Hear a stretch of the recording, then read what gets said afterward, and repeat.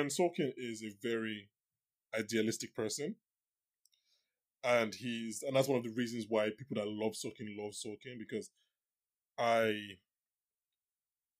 he's not presenting to you that that's the way the world is, Mm-hmm. but it's the way he wants the world to be. And to me, that is art, right? I'm not like again, I'm not necessarily watching art and stuff for you to tell me exactly how the world is in every single facet. That was what I wanted. I watch documentaries, and I don't watch documentaries. So Sorkin is idealistic. When Sorkin gives his character this big speech, the cynic or the dubious, which you are, you're not a cynic, but you're dubious. The dubious can be like, I don't really, that's not really the way the world works. But right? But a Sorkin fan or someone that's all in on Sorkin is like, I know that's not the way the world works, but I mean, take me along. I want the world to work like that. And like, so a common critique of the film is that it's, especially in light of 2020 and what happened in 2020, that it was maybe too optimistic or naively optimistic in the what it was trying to say in the way it ended, which is like it's a very again I'm not very affecting. It's look when Thomas Hayden stands up and says those lines, it might on paper be corny or cringy, but like I feel like it works. It's worked both times I watched it. I felt something. But so an argument could be like, yes, is this not like should Sorkin go after the Nixon administration a bit more in this film? He's not sharp enough in his critique. That's been a common critique that I've seen of the film. Do you have any thoughts on that, or do you think, yeah, Um, yeah. Um, Good point actually, because I think it's one of those things where I couldn't say it was in my head, but I just couldn't string out the words to say them. That I think in Sorkin movies, there always has to be that big, grandioristic speech to tie it all together, and this big speech is kind of like the winning debate, kind of like the winning speech in a debate kind of thing, and it all kind of relates to how he likes dialogue, and debates are like battles, and you win debates with like your big speeches and stuff like that. So I think he kind of applies that to movies as well, especially if it's like a courtroom drama as well. Like that's just you know that's that's it. There's always going to be that one big speech to basically win the movie, if that makes sense. So I think that's right. And this speech is basically supposed to um, you know, solve or bring about peace in the world.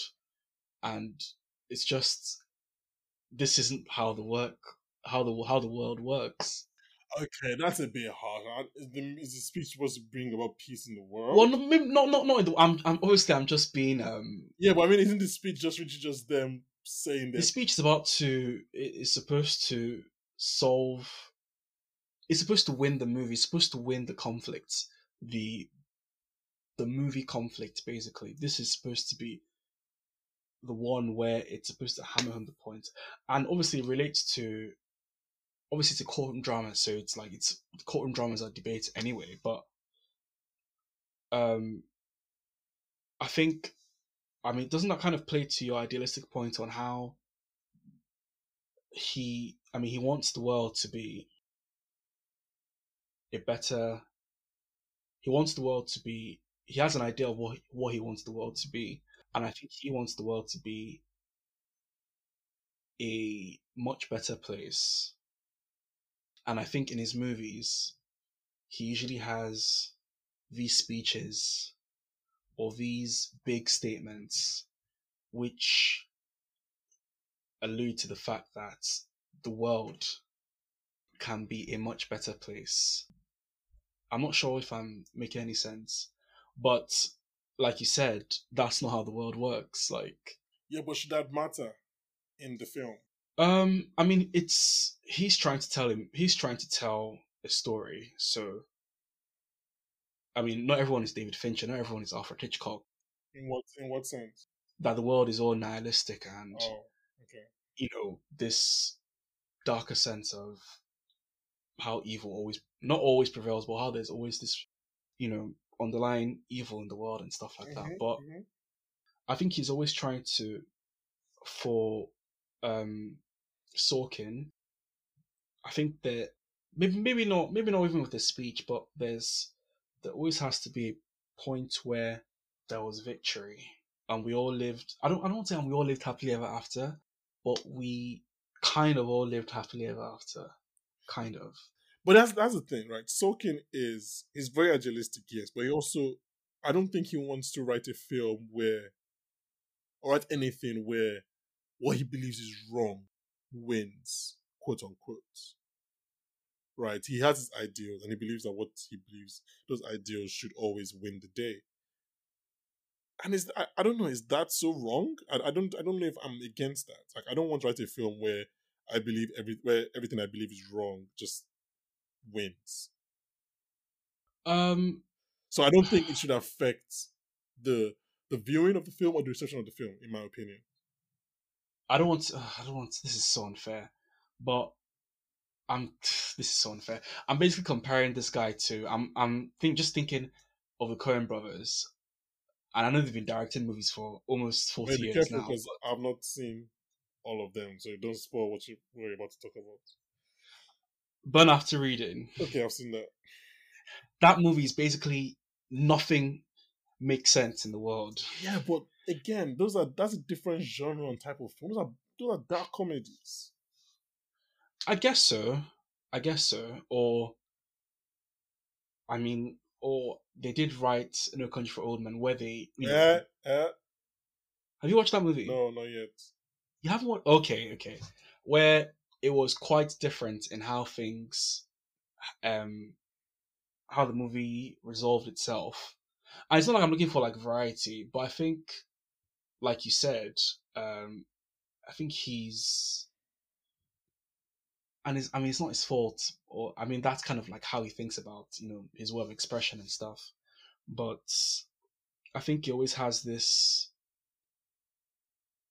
and things either things and we all lived happily ever after, or and things would be all right at the end of the day, and we'll all be fine because this character overcame the situation. So I think we'll all we're all going to be all right. We're all going to be fine. And is that a thing that we don't want to believe in 2021? We can believe in uplifting things, but I think, like you said, as a cynic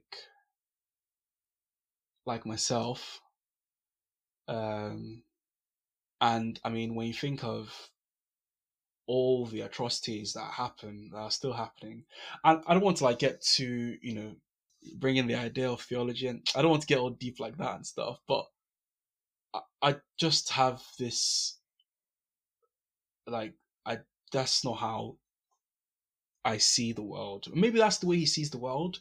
Maybe that's just a disconnect in our ways of on. I don't think that's.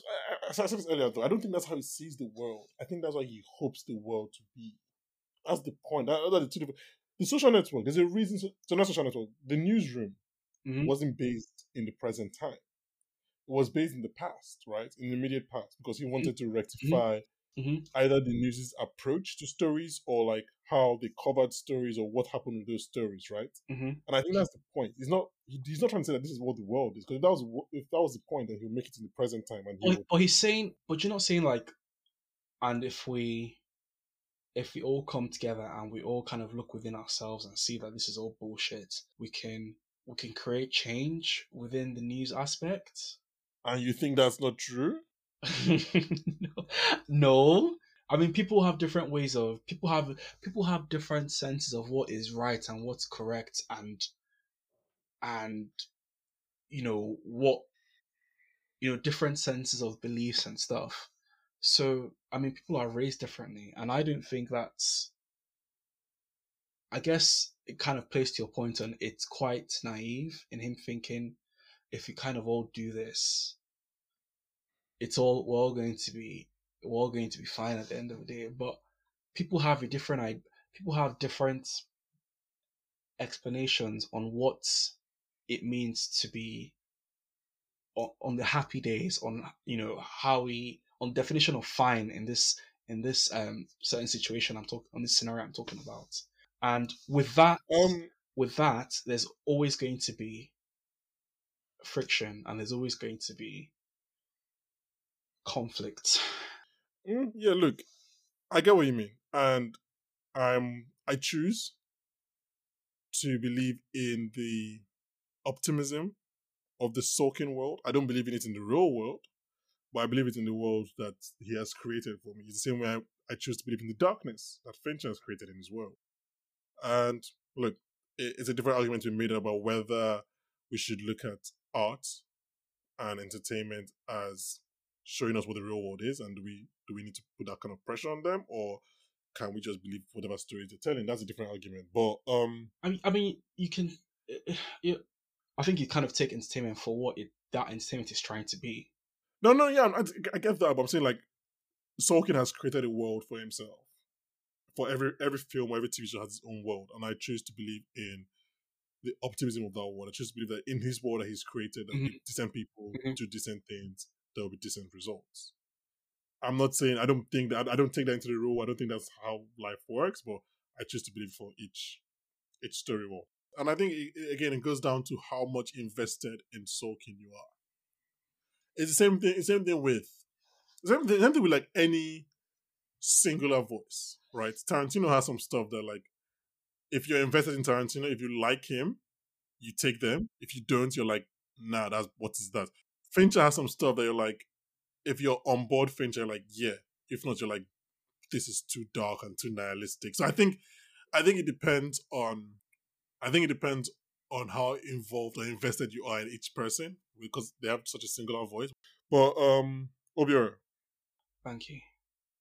you need to get some fucking joy in your life, man. I've seen things, man.